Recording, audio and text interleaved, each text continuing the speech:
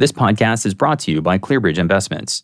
Meet an evolving economy confidently with ClearBridge Active Equities, the foundation of a resilient portfolio. ClearBridge, a Franklin Templeton company. Go to clearbridge.com to learn more. Hi, and good afternoon. This is Sterling Shea from the Barron's Wealth and Asset Management Group, and I want to thank you for listening in for this week's installment of The Way Forward, which is week 7 of our weekly newsletter and advisor podcast. We've got a great guest for us today. Jeff Concepcion is CEO and founder of Stratos Wealth Partners, which is an RIA firm based in Ohio, managing upwards of $14 billion in client assets. Last year ranked on our list of one of the top 50 U.S. RIA firms. Jeff, how are you doing? I'm doing wonderful, buddy. It's good to be with you today. Good to hear your voice. Tell us, since this work from home setup began, how's your situation going personally? It's been interesting, and I would say that we were relatively pleased with the way we were able to take something approaching 750 bodies who are accustomed to working in 100-ish offices around the country remote.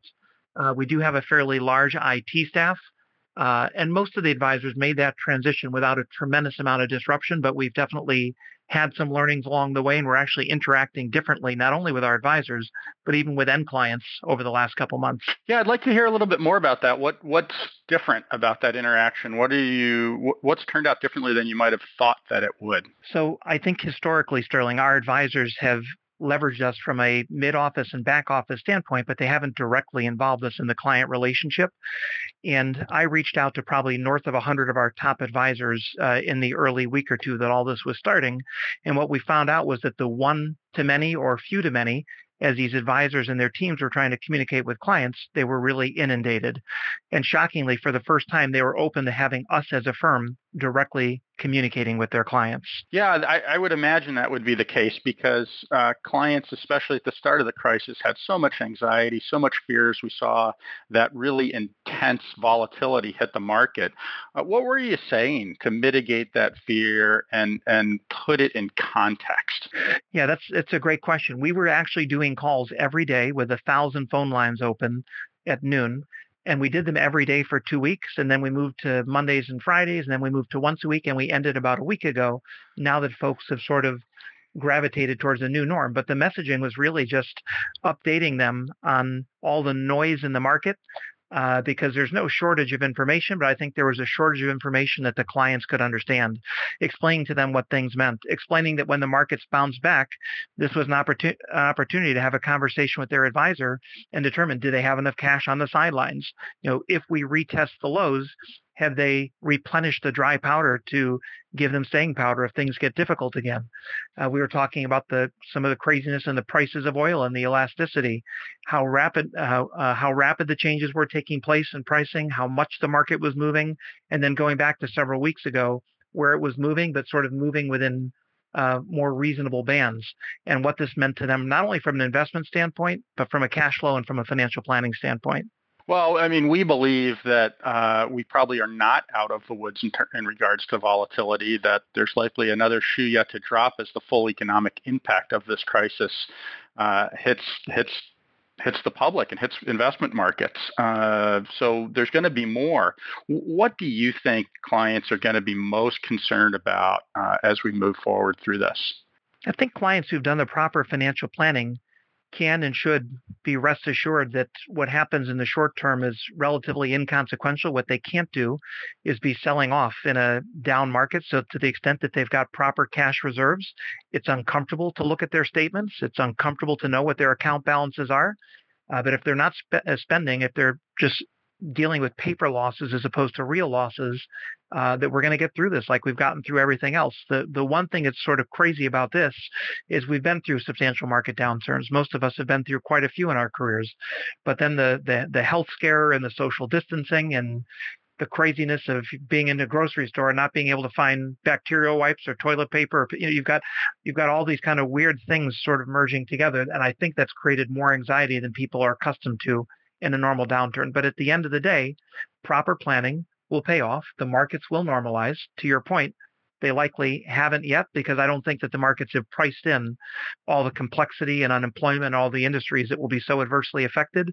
It seems like there's sort of a false stabilization that nobody really understands why from a macroeconomic standpoint. Now you're talking about some of the things that advisors should be talking about with with their clients, and some of the ones that are in your firm are doing. What are some of the don'ts? Some of the things that maybe inexperienced advisors who haven't been through this kind of dislocation previously are doing that are mistakes that are going to come back. Do you have anything to suggest there? Yeah, when you take a look at market data, when clients leave their advisors, particularly in times of turmoil, they're leaving less because of market fluctuation and account value. They're leaving because of a lack of communication, a lack of human contact, a lack of empathy and advice and coaching. And I think advisors get scared, which is very, very understandable, that we don't have answers. We don't know if we're going to retest. We don't know if all the stimulus is going to do what it was intended to do. But the key is clients want advice. They want to hear. The reason that they've paid and the reason that advisors have had an easy life for the last 10 years is the markets have been really cooperative. But when the markets get challenging, they want that human touch and human advice to console them, to tell them, I don't have the answers. I can't tell you exactly where the markets are headed, but I do know over time that the planning that you've done and that your prudence is going to pay off and we'll weather this storm the same way that we weathered other storms. I think it's just the assurance more than the fact that they have a crystal ball. That's what clients want and need most. So responsiveness and empathy are the keys? I think those are two important components. Certainly they want to feel that there's someone at the helm that's competent, that can make good decisions, whether it's paring back or adding risk. But it's really the conversations, that human aspect of it, that's equally important to the investment advice. I think the clients assume that we're going to be making good investment decisions, but it's how we communicate and guide and hold their hands. Otherwise, absent that, they should be paying a third of what they pay and having a robo solution if they're not going to get that hand holding and advice. Jeff, we've gotten to know your firm well, and it's an amazing business that you've built. One of the elements of success of Stratos Wealth Partners, as we see it, is your ability to lead and develop connectivity and productivity and a successful culture within your firm. But that's all different in the work from home format. Can you talk about how you're approaching the strategic management and leadership of the team in the virtual format? What are the challenges? What are you getting right? What are lessons learned? What are things you think you need to continue and to improve upon? No, it's a great point, because it's when you end up in a challenging time that you have an opportunity to grow and do better. One thing I'll tell you is, from a fiscal management standpoint, people have mocked me for years that we retained 35% of our earnings since our inception. So when you think about staying power and when you think about building an organization that can survive turbulent times, I'm extremely grateful for the blue collar mentality and for the prudence of having what would seem to be an almost ridiculous amount of cash on hand. So that's something that I think was very, very beneficial. Connectivity is important. I've probably taken for granted that work remote is not the same for everyone. Some of our folks can work remote easily. Others with children and spouses and housing situations have had challenges. You mentioned culture, which is really, really important. I had each of our department heads, as well as our HR group, reach out to every individual employee and ask, are there any hardships in your family, with you or with your spouse? And if so, we wanted to fix those personally, not publicly, not through the firm, but just address those issues, recognizing that these are people that we've relied on for 10 years and we will for another 10. And if we can establish, relational goodwill by being there today when they needed us, we wanted to do whatever it took. I mentioned 100 outreaches to our top advisors. We had every department that would be on a video breakfast or a video lunch or a video cocktail hour and just kind of chatting and breaking the ice. And so that was good, just to be connected. And I think, we make decisions as a group. That's something that we've always done. I've never felt that we would run our business with a vote of equity, but allowing people to have a say as to when people should come back. We tried to start to bring people back in sort of light workforce in Ohio, at least at our headquarters. People indicated they were still nervous. We postponed that for a couple of weeks.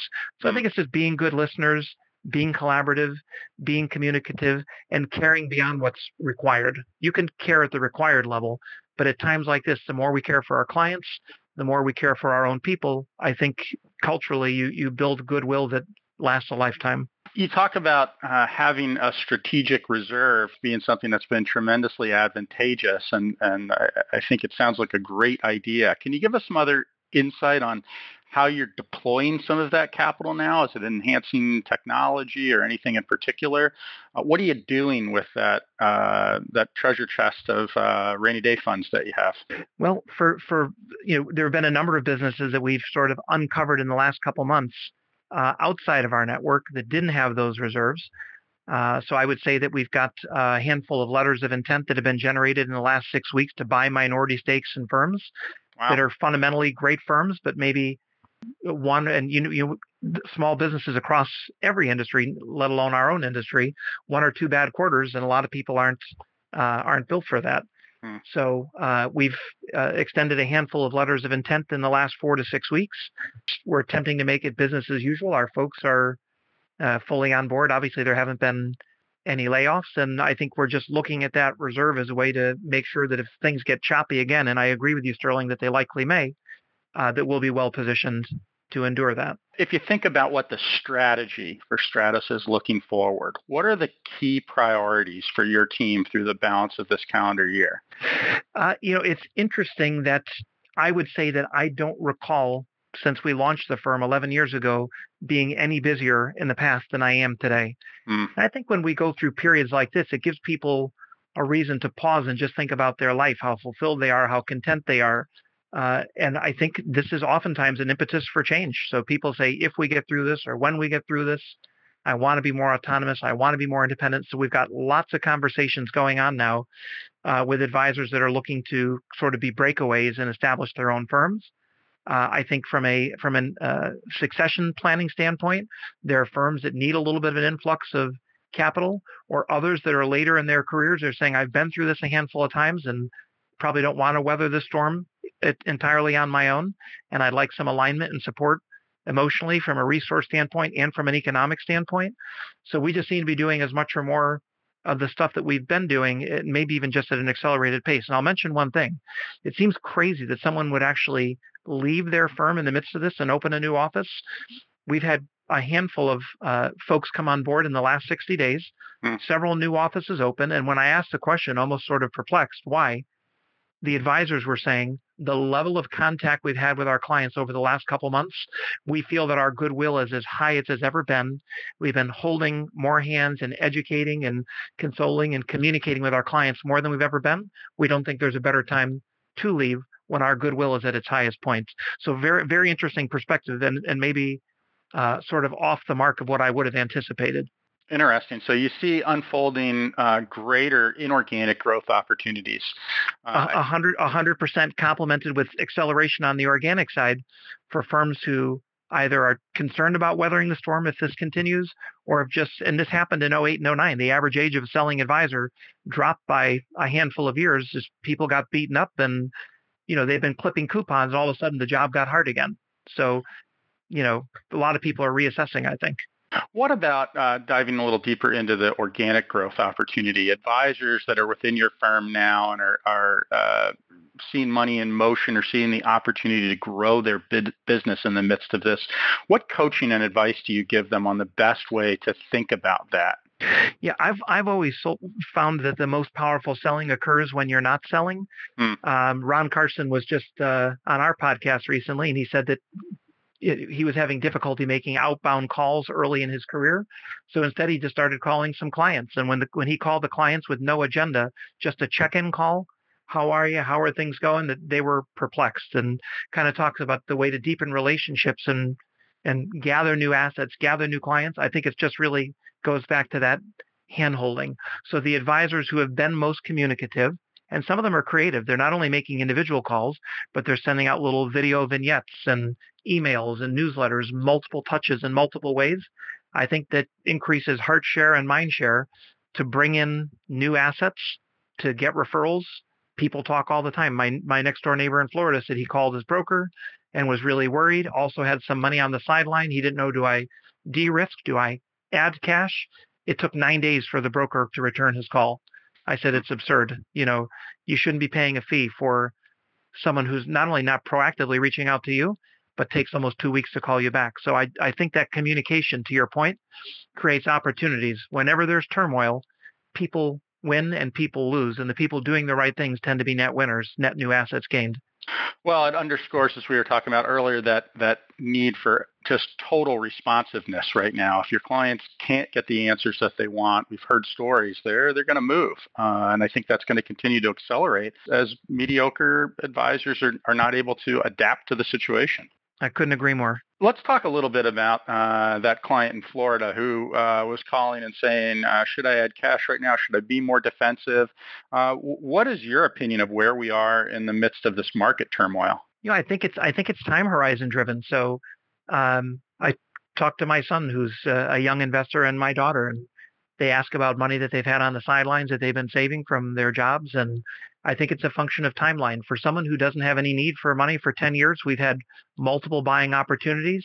If you've missed those, the market's trading in a relatively tight band now. There's been less opportunity in the last month. But if you're someone who believes we're going to retest lows, I think dry powder is a good thing. I've bought in a couple times additionally with some of my own funds.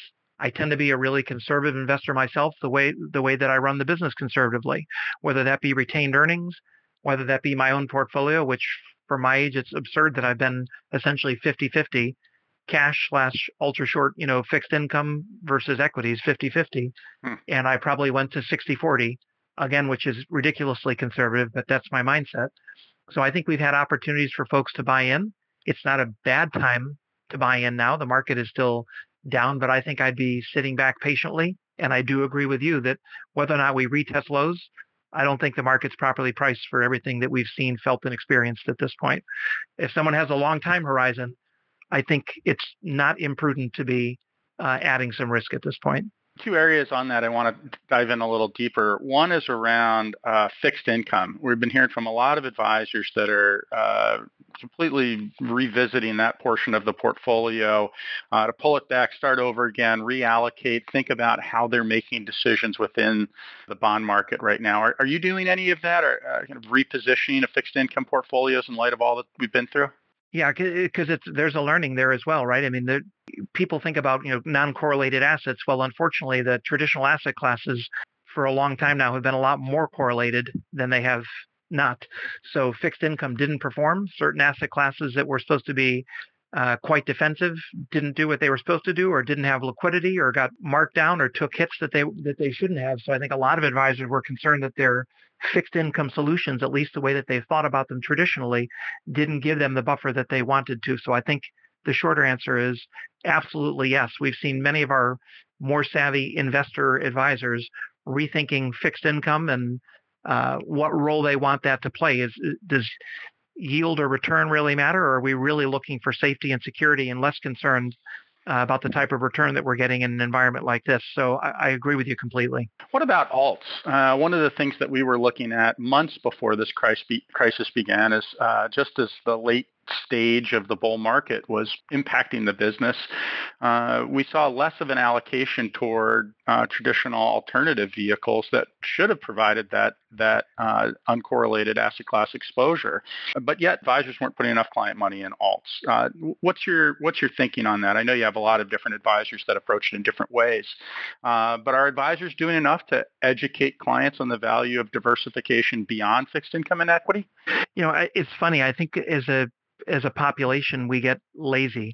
When things get easy and when equities spoil us and sort of tracking the indexes pays massive rewards, we forget about the importance of diversification and holding non-correlated assets. And to your point, what's the best solve in the fixed income realm, or to what extent are we incorporating alternatives? And then I think we need to defend our position, because clients look at the index, they'll look at the S&P and they'll say, well, why aren't we tracking? And the reasons we're not supposed to be tracking. In a straight up market, obviously that looks good, but the markets aren't always straight up. And it's the addition of thoughtful fixed income, the addition of alts and all those things that buffer them. So we have to be held accountable over a long period of time. If we try to have ourselves measured or try to compete on a short term, we're going to make bad decisions. So I don't think advisors as a whole have used some of those asset classes, including alts, in a proper fashion. And sometimes they allow clients to pressure them, or they allow themselves to be held accountable to a standard that's not the right standard, even though it may seem like a fair benchmark.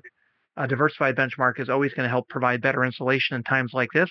And I do think that many advisors have oversimplified and probably not incorporated alternative investments in the way that they should to buffer environments like this. We agree.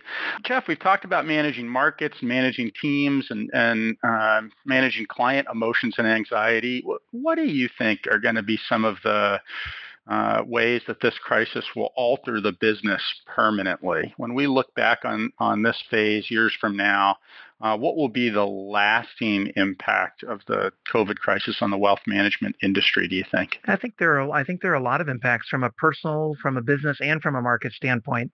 We're in the process of investing in a firm in Pennsylvania now who just built out a beautiful new headquarters. And they said if they had any idea how happy they would be working remotely or how effective their staff would be, they never would have increased their overhead in the way that they did. So I think people are recognizing that they can be quite functional on a remote basis. It's not that they wouldn't want to have an office, but maybe, from a P&L standpoint, they've allocated more to overhead or real estate than they would have. I think, to your point, as investors, we'll remember for a while until we forget to remember and we get sloppy or lazy again, the importance of alternative investments and thoughtful fixed income and having proper hedges in portfolios. And I think for a while now, there's been sort of a new norm in terms of expectations, what people talk about from a financial planning standpoint. The rate of return that I and many advisors used to put into portfolios 25 years ago is different than what it was 10 or 15 years ago, and it's different than today. The rate of income that we're willing to distribute without making people feel like their principal is going to be at risk. Those numbers have come down, and the blended total rates of return people should expect over time have come down. So hopefully there'll be a greater degree of conservatism. Hopefully we will remember that things aren't always good and markets can be complex as we manage portfolios, as we think about cash on the sidelines. We'll be better financial planners, we'll be better advisors. And I think there's a personal side to it too. I've had my son and daughter under our roof a couple times for extended periods of time that we wouldn't have otherwise. And I can't tell you that I don't remember the last time I smiled like that with both of them in their rooms and working remote. And I think people will relish the family time. And I think at times like this, it helps us to focus on what really matters. Business matters, but only, to a certain extent, right? It's the personal relationships and family and health. And it's unfortunate that we take those things for granted unless we're given cause to not take them for granted. So I think there have been some learnings about general business, about markets, and maybe even just about our own personal lives and the health that we take for granted so much. Yeah, that's well said. And you do believe, as we do, that this is going to usher in a period of accelerated consolidation in the industry. Yeah, very, very much so. Not all necessarily for bad reasons. I mean, there's a place. I've always debated with some of my friends in the industry that small practitioners can make it, but only the most thoughtful ones. So I use the analogy, if you're running a small private practice, medical practice, it's not a bad thing to have an affiliation with the Cleveland Clinic. People like that boutique feel, but if they know that things get really complicated, they want to know that you've got more resources behind you. So I think that's going to be true in the wealth management space. There'll be room for small private practices to do okay, but only the most thoughtful ones. And a lot of folks who've been coasting for 10 years, they haven't retired, but they're really not fully engaged in the business. Those people will accelerate their exits. So I think there'll be a lot of change. It's not necessarily bad change, but I do think there'll be consolidation. There are more and more firms, and you probably know these stats better than I do, but I suspect the number of RIAs has been increasing. So it's less consolidation, it's more concentration, but fewer and fewer firms are ending up with greater and greater amounts of assets that they're amassing. And I do think that trend will continue, and this will accelerate it. Jeff, you've given us a lot to think about. We appreciate it. Can I ask you to close in Barron's traditional fashion by offering an idea, a single high conviction idea for our audience? Yeah, absolutely. And I don't think there's anything earth shattering or any epiphanies here, but I think what I would say, I've always viewed the world in a different way. I think in our industry, we talk about assets under advisement or assets under management, and the markets and clients will bring them to us and they'll take them away. It's relationships under advisement or relationships under management that matter most, not assets. And the more we think about the business in an intimate way, and the more we think about clients personally, and the more we understand what drives them and what motivates them and what their fears are, that personal connection, the assets take care of themselves. So I think that what's going on now is given us a chance, in my case, to relate more closely, more personally, more intimately with our own stakeholders stakeholders internally and with our advisors. And to the extent that the smart ones do the same with their clients, they'll connect with them in a way that will bring great dividends for them in the long haul. It's focus on the personal relationships inside of our family, our friendships, and our business. And I think that we'll have a much richer, deeper success long term. Well, I think that's great and a key point. And if you let me, I'll paraphrase it to make it even all the more actionable. You might be recommending that advisors assess and assign themselves a score on the quality of their relationships under management rather than focusing purely on the AUM or in addition to. Well said, buddy. Well said. All right, Jeff. Well, thank you so much. We really appreciate your insights. And I want to thank everyone for tuning in. We'll be back next week with another newsletter and episode of The Way Forward. Stay safe. This podcast is brought to you by ClearBridge Investments. Meet an evolving economy confidently with ClearBridge Active Equities, the foundation of a resilient portfolio. ClearBridge, a Franklin Templeton company. Go to clearbridge.com to learn more.